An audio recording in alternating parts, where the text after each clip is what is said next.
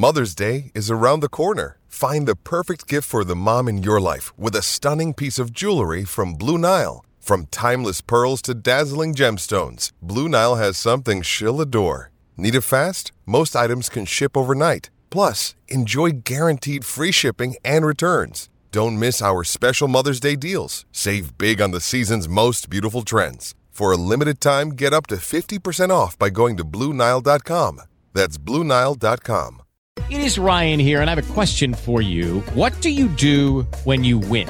Like, are you a fist pumper, a woohooer, a hand clapper, a high fiver? I kind of like the high five, but if you want to hone in on those winning moves, check out Chumba Casino. At ChumbaCasino.com, choose from hundreds of social casino-style games for your chance to redeem serious cash prizes. There are new game releases weekly, plus free daily bonuses, so don't wait. Start having the most fun ever at ChumbaCasino.com. No purchase necessary. VGW Group. Void where prohibited by law. See terms and conditions. 18+.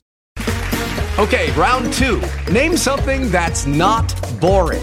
A laundry? Ooh, a book club. Computer solitaire, huh? Ah, sorry, we were looking for Chumba Casino. That's right, ChumbaCasino.com has over 100 casino-style games. Join today and play for free for your chance to redeem some serious prizes.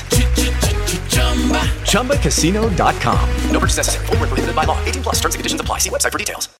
Lucky Land Casino, asking people, what's the weirdest place you've gotten lucky? Lucky? In line at the deli, I guess? Aha, in my dentist's office.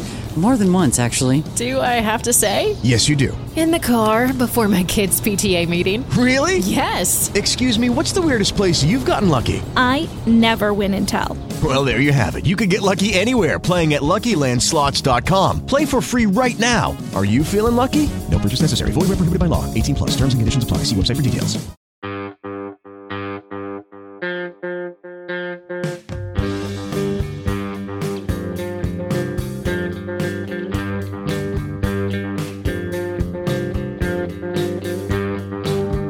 Ahoy, Mets fans. Welcome to Amazing Avenue's audio coverage of the winter meetings. My name is Brian. With me today is Lucas, and we are talking about the deal that brought Justin Verlander to the Mets. It is a 2-year, $86 million deal with a third-year, $35 million vesting option if Verlander pitches 140 innings in the second year of his contract.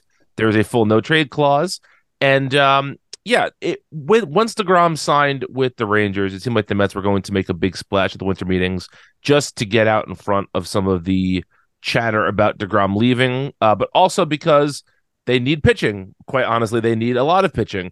And I think that there are a couple different ways to look at this trade. And Lucas, I know you have a particular position on this, but before we talk about what else was out there, what do you think the Mets are going to get from Verlander? Let's just start with this year. What do you think the ceiling is for Verlander? Do you think he could be Cy Young quality 2 years in a row? I think so. I mean, it's difficult to project anyone once they hit 40 years old, but at the same time, the dude has been remarkably durable for his career outside of the 2021 Tommy John, or I guess the Tommy John was at the end of 2020. And we've seen historically there is some precedent for this quality of pitcher to sustain their career a bit longer than maybe other guys. Like, how old was Randy Johnson when he threw that? Was it a perfect game in Arizona at like 42 years old or something like that? So yeah, I think guys like this kind of break your the normal ways you might want to project things. So who can say? But he certainly was real good last year when he just won a unanimous AL Cy Young. Yeah, and you talk about his consistency. Aside from, he made 2 starts in 2005. Aside from that, he has only had 2 seasons since 2005 where he's had an ERA over 4.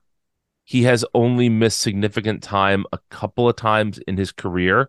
And, the Tommy John that just happened was the most recent, obviously, and the most serious of them. And he's been a guy that has been a strikeout machine. He's a very effective strikeout pitcher. He has almost had some of his best ever career years since he got to Houston as an older player, which is an odd, unusual thing. But it's been, it's been true for him. I mean, just this past year, he put up a 2.20 ERA plus. That's insane for a 40-year-old player, and or a 39-year-old player rather. And so I think if you're going to take a gamble on an older player, this is the type of player you want to take a gamble on. But I think your point is well taken.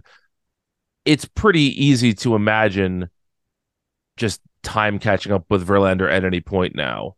Yeah, of course. And look, everything. The ERA was very pretty. The predictors were quite good. His DRA minus was a very nice 69, if I'm recalling off the top of my head correctly. I believe that's correct, yes.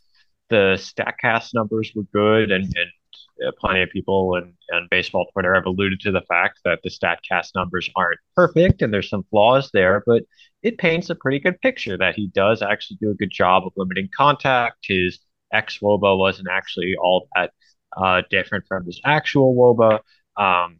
And I think his ERA is a little prettier than you might expect, given he ran a very low BABIP. He ran a quite low home run to fly ball ratio, particularly given the park he pitched in. But even if you regress those, you're looking at ERA predictors that are in the low to mid twos, right? So it's not as if this is a dude who got lucky by 2 runs on his ERA. It's not even certain that he got lucky that much at all. I would say they probably got lucky by half a run, 3/4 of a run, etc. And even if you put that out of it, it's still a high end. That's probably a top 5 starter in baseball. I don't have the ERA leaderboard out in front of me, but I mean that's a pretty nuts performance. I mean, anytime you get one of these percentile adjusted metrics to cross the 200 threshold, and you're literally 100% better than league average, that's pretty crazy. Yeah, and again, he's doing this late in his career, which is both encouraging and scary. So I understand both sides of this. I really do. I want to talk about DeGrom here in relation to this a little bit. The deal that was reportedly on the table from the Mets was a 3-year, $120 million contract. Now, there are sort of conflicting reports as to whether the Mets would have gone to a 4th year or if they would have upped the AAV or anything like that. But if Verlander's option vests, it's essentially $11 million more than. No, is it the same value as DeGrom's? Now that I'm saying that out loud, I think I did the math wrong in my head quickly. DeGrom got 185. But the offer the Mets made was 120. That's exactly what the Mets will pay 121 to Verlander if he vests that 3rd year. So Verlander's getting about the money that the Mets thought DeGrom should get. If DeGrom took a 3-year, $120 million deal from the Mets, would you feel better or worse about his potential health for those 3 years than you do Verlander's? Worse, 100%. Look, Jacob DeGrom deserves to have a place in the conversation of all-time great Mets. There's a defensible argument that he's the best pitcher of all for the franchise in the entire franchise's history, and this is a franchise with many a storied history of great pitchers. But the simple fact is the dude just hasn't been able to stay on the field, and I don't want to get into litigating whether anyone is at fault here, or is the team not managing him correctly? Is he not managing himself correctly? Is this just bad injury luck, which happens? It's impossible to say, but the reality is that as good as he is when he's on the mound, he just isn't on the mound anymore. There are also, I think, some cracks that you could see when he actually did get on the field in 2022, to the point where, look, he wasn't wasn't if he was no longer an ace, but his fastball was a bit more hittable. He was could not get through the low order a 3rd time, really faded in the 6th inning, things like that. And maybe that's just not having pitched enough, or maybe it is actually a sign of some sort of decline. I think there's an argument that Verlander is not just the better health bet, but the better pitcher straight up at this point. And that's obviously abstracting any of the sentimental value associated with DeGrom. But at the end of the day, I think you want your front office to be a bit cold and calculating. And I think Verlander is the better bet in that regard. Yeah, I think I probably agree with you on that. I still think that DeGrom this season, let me back up. I don't know if you can get a full picture of who the current day Jacob deGrom is from his 2022 performance. Sure. And so I am willing to somewhat backpedal a little bit about how he looked this year and see, what happens a year from now. And, it's always easier, obviously, to look at it from the past. But I really don't know. I truly cannot tell who I think has the better pure stuff in 2023. But I think from a health perspective, I mean, Verlander's coming off Tommy John not that long ago. And so you hope that means that his arm is, quote, younger, right? And won't have, as high a propensity for injury because everything is just a little bit more taken care of. He got to take 2 years off, basically. Yes, exactly. Even without the surgically repaired part, he took 1.5 years or 2 years off. So absolutely, that makes total sense as to why injury isn't as much of a concern for him. The thing that I think is going to be really interesting this season, and we'll talk about next season in a minute, but for the 2023 season, I think Verlander is the type of guy who is going to absolutely eat up being in the New York spotlight for a little while. Oh, yeah. And DeGrom was such a wallflower in that regard. And I think it's going to be. I think Mets fans are going to really enjoy seeing Verlander enjoy being a Met, where it seems like DeGrom never quite did. Sure, and I think that's fair. I mean, everyone's entitled to their own opinion on this as well, but I think it's also fair to be a little bit annoyed with the way DeGrom kind of handled things in New York. Not to say that he should be criticized for leaving, but the way he treated the media, like media availability and interacting with them is part of your job as a major league pitcher. That's the bottom line, and that's especially true when you're someone with the profile of DeGrom. And safe to say that none of those same issues are going to crop up with Verlander. Right now, he might be what's a delicate way to put this? Asshole? Irritating person. Yeah. Okay, there. I was trying to skirt around that. No, look, different type. Look, I can't speak for you, Lucas. I know how I was in high school, and the varsity athletes did not want to hang out with me because I thought they were assholes and they were jerks. Those guys become professional ball players sometimes. Like I'm under no delusion here that these ball players are going to be sensitive, nice dudes. Mm-hmm. Yeah, and I think DeGrom is an asshole. Verlander is an asshole in his own way, or in a different way. Mm-hmm. I just think it's a way that will play better in the New York environment. And again, that's not meant to be a character indictment or anything of DeGrom. That just was not something he was comfortable doing or willing to adjust, shall we say? Right. I think that's very well said.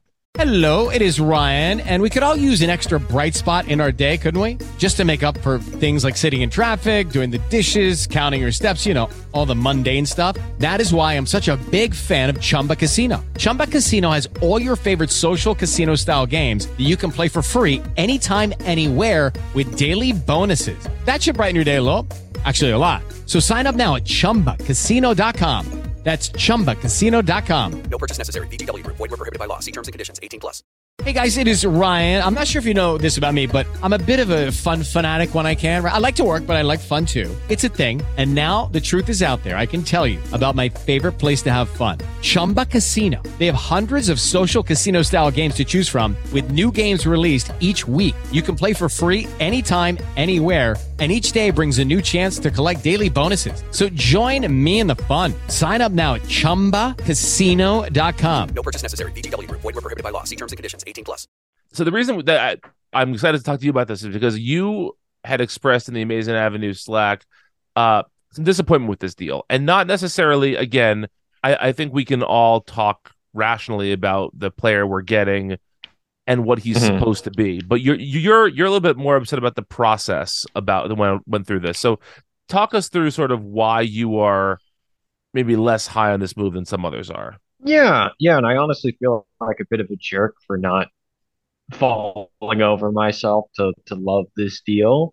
But I think this was the wrong pitcher to sign, frankly. Don't get me wrong, I'm not complaining about the value of this. This is a good move. It was a necessary move, but I do think they would have been better off going for Carlos Rodon at the top of the market. Now, the caveat here is that we haven't seen what Rodon will sign for, and maybe he signed for something ridiculous, right? Like, I'm not going to. If Rodon gets $200 million, then maybe that my opinion here changes. But at the contracts he's projected to get, I don't get the appeal of signing the 40-year-old guy instead of 30-year-old option. Um, and I think you can take this further, and I'll actually go back to last year on this. The Mets made a kind of similar decision when they went for Max Scherzer over Kevin Gausman, and supposedly they were trying to sign both, but they were clearly prioritizing Scherzer. Um, and at least in my mind, that was a mistake at the time, and I think that Gausman was basically equivalent on a per innings basis and cost $18 million less in AAV, and is also 10 years younger. And if Steve Cohen has all the money in the world, he could spend $400 million on the Mets payroll and not really notice it. But he seems to have a set budget at some point. Last year, they were trying to stay below the $290 million mark.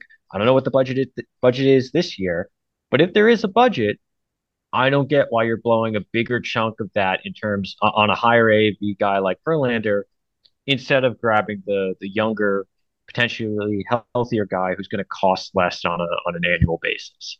And that's before talking about how good Rodon has been in his own right, like basically the same performance as Verlander across the board, according to everything except ERA, and maybe ERA is the most important thing. But I don't think there's necessarily a quality drop off there. Rodon also has a fairly lengthy injury history, but Justin Verlander's 40 years old. Like I understand that he's been healthy forever, aside from the Tommy John, but once you get to that age, things can just go sideways in a hurry, right? Like all of a sudden, he could be absolutely washed, more so than any other pitcher, I think, just due to the age. So those are my two real concerns here. That they're going for the older, more expensive on an annual basis option, and I don't know that that's the greatest choice in terms of building out this roster.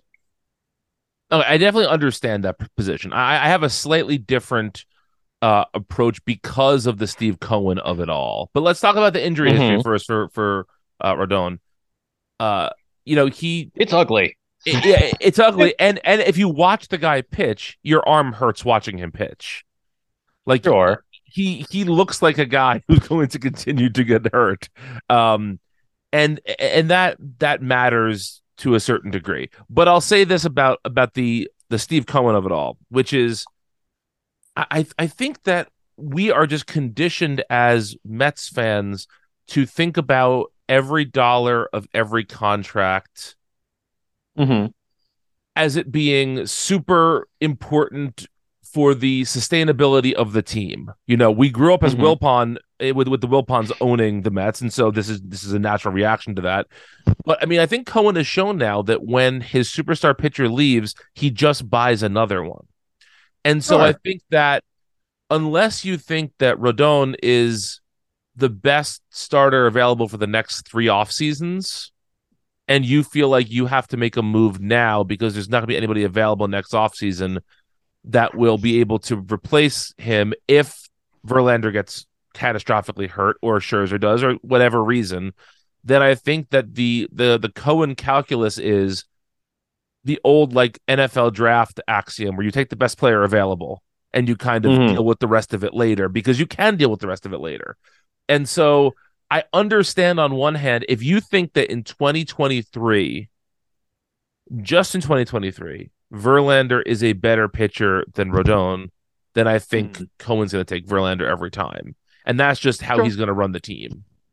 And there's good and there's bad to that, but I think overall, and we say this a lot on our respective shows, it's not our money, right? So I don't care how Steve Cohen spends his money necessarily if it's going towards the Mets and good players.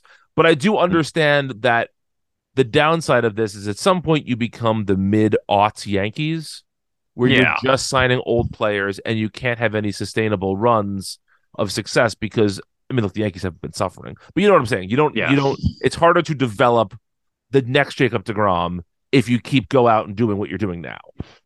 My only fear here is, and look, Steve Cohen, like you said, it's not our money. I would love to see Steve Cohen spend $350 million on this roster or more. But if there is actually a set budget, I think there's a real right. we can debate whether there should be a budget limit at all or where that limit should be. If there is a budget limit and the Mets are at risk of bumping up against it, I think there's a real argument you're better off taking Rodon, who is possibly a similar quality pitcher, and the 15 million extra dollars you get in AAV there and spending it on the full or one of the other many needs this team has at the moment. Again, just alluding to the Scherzer-Gossman thing last year, $18 million, which is the gap between Scherzer and Gossman, could have gotten the Mets two more relievers, like Hector Neris and Aaron Luke or something, and that probably makes a big difference because their bullpen was bad for most of the year.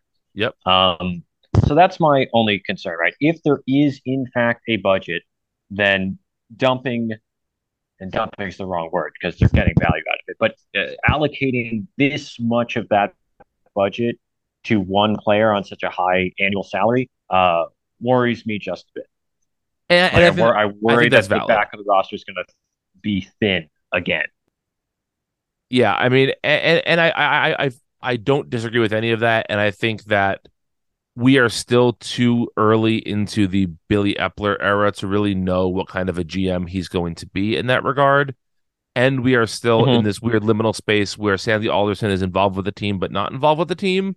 And so until there's an actual president of baseball operations who is setting an actual course of action for the team, I think it's a little bit hard to know whether these decisions are going to be as catastrophic as we fear because we don't know who's going to be running the team ostensibly. Yep. Do you have any sense for Epler as a GM or no? No. I mean, what are we supposed to think of him at this point?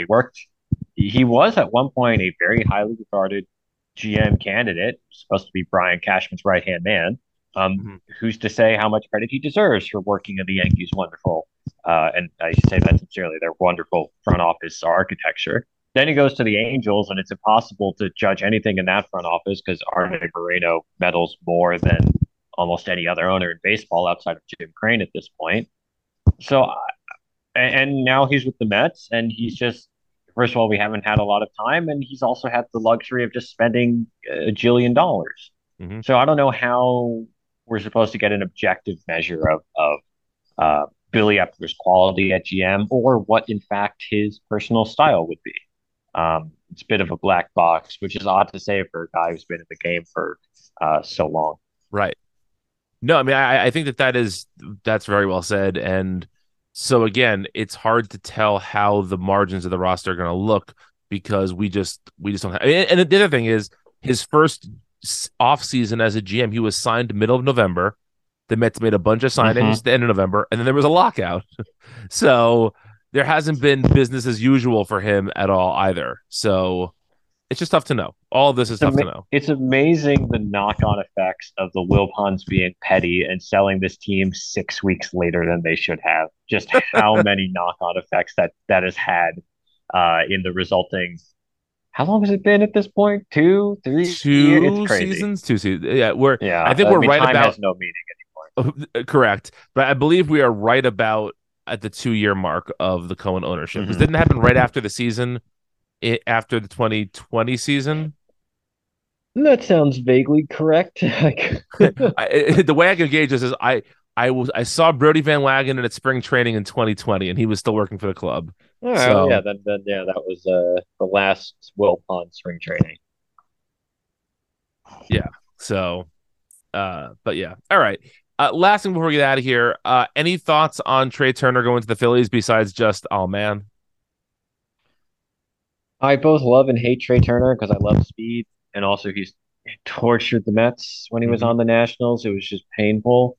From a big picture perspective, I'm glad there are teams that are spending money. More teams should spend money. I'm annoyed that he landed in the NL East. But for whatever reason, I know they just went to the World Series or whatever. I cannot bring myself to actually be concerned about the Phillies. I just do not care. They have no bullpen. Their starting corner outfielders are going to be Kyle Schwarber and Nick Castellanos, and they have half a rotation. Now, these are a lot of the same problems the Mets have. Yes, strikingly similar somehow.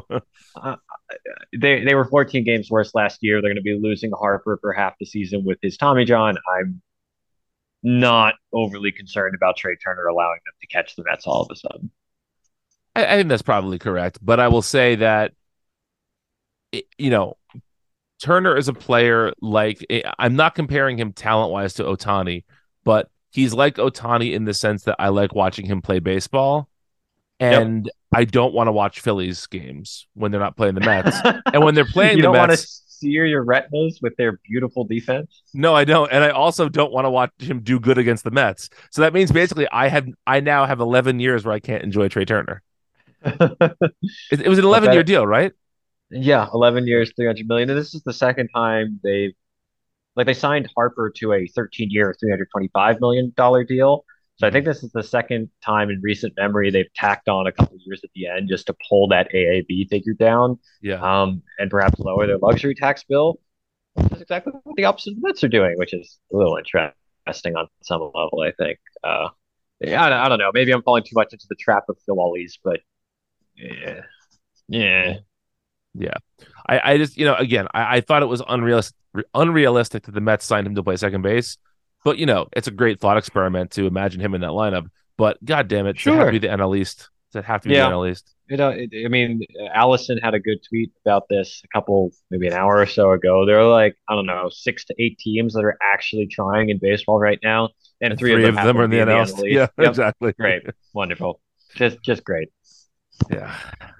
Can't we go back to, because Atlanta for a while was in the NL West before the wild card era, because the divisions were made when they were in Milwaukee.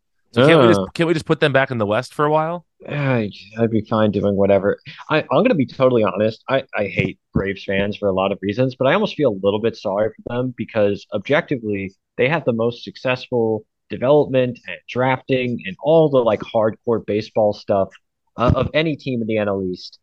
And their fans have to sit there and watch their mega corporation ownership not spend any money while the Phillies and Mets toss it around like Monopoly dollars. That is true. It's again, I don't have much sympathy for the Braves generally, but that sucks. That's very lame. The Braves should spend more money. Yeah. It is sort of astounding how good the Braves are at building baseball teams, except for the fact that the final touch of it just needs to be spending, if they just spent, let's call it $25 million more a year, they'd probably have won a World Series or two in the last decade. I mean, if they had more, yeah. If they had just, paid Freddie Freeman, they win the division running away last year, probably. Mm-hmm. Maybe running away is the wrong word, but they win the division by a bigger margin than they did. They could use this prospects for something else. They should be out there right now, doing their best to bring back Dansby Swanson or sign Carlos Correa. I don't think either of those things are going to happen. So who knows? Yeah. Well, hopefully this is not the last podcast we do this week. Hopefully there'll be more Mets news. Hopefully a certain pitcher from the Far East signs with the Mets, maybe. That'd be very cool. And we'll talk about it later. But until then, Lucas, where can folks find you on the internet? You can find me on Twitter at LVajos343, and all my stuff is at Amazing Avenue. That's about it. Yeah, I'm on Twitter at Brian Needs an App. Same thing. Find me at Amazing Avenue. And until next time, let's go Mets.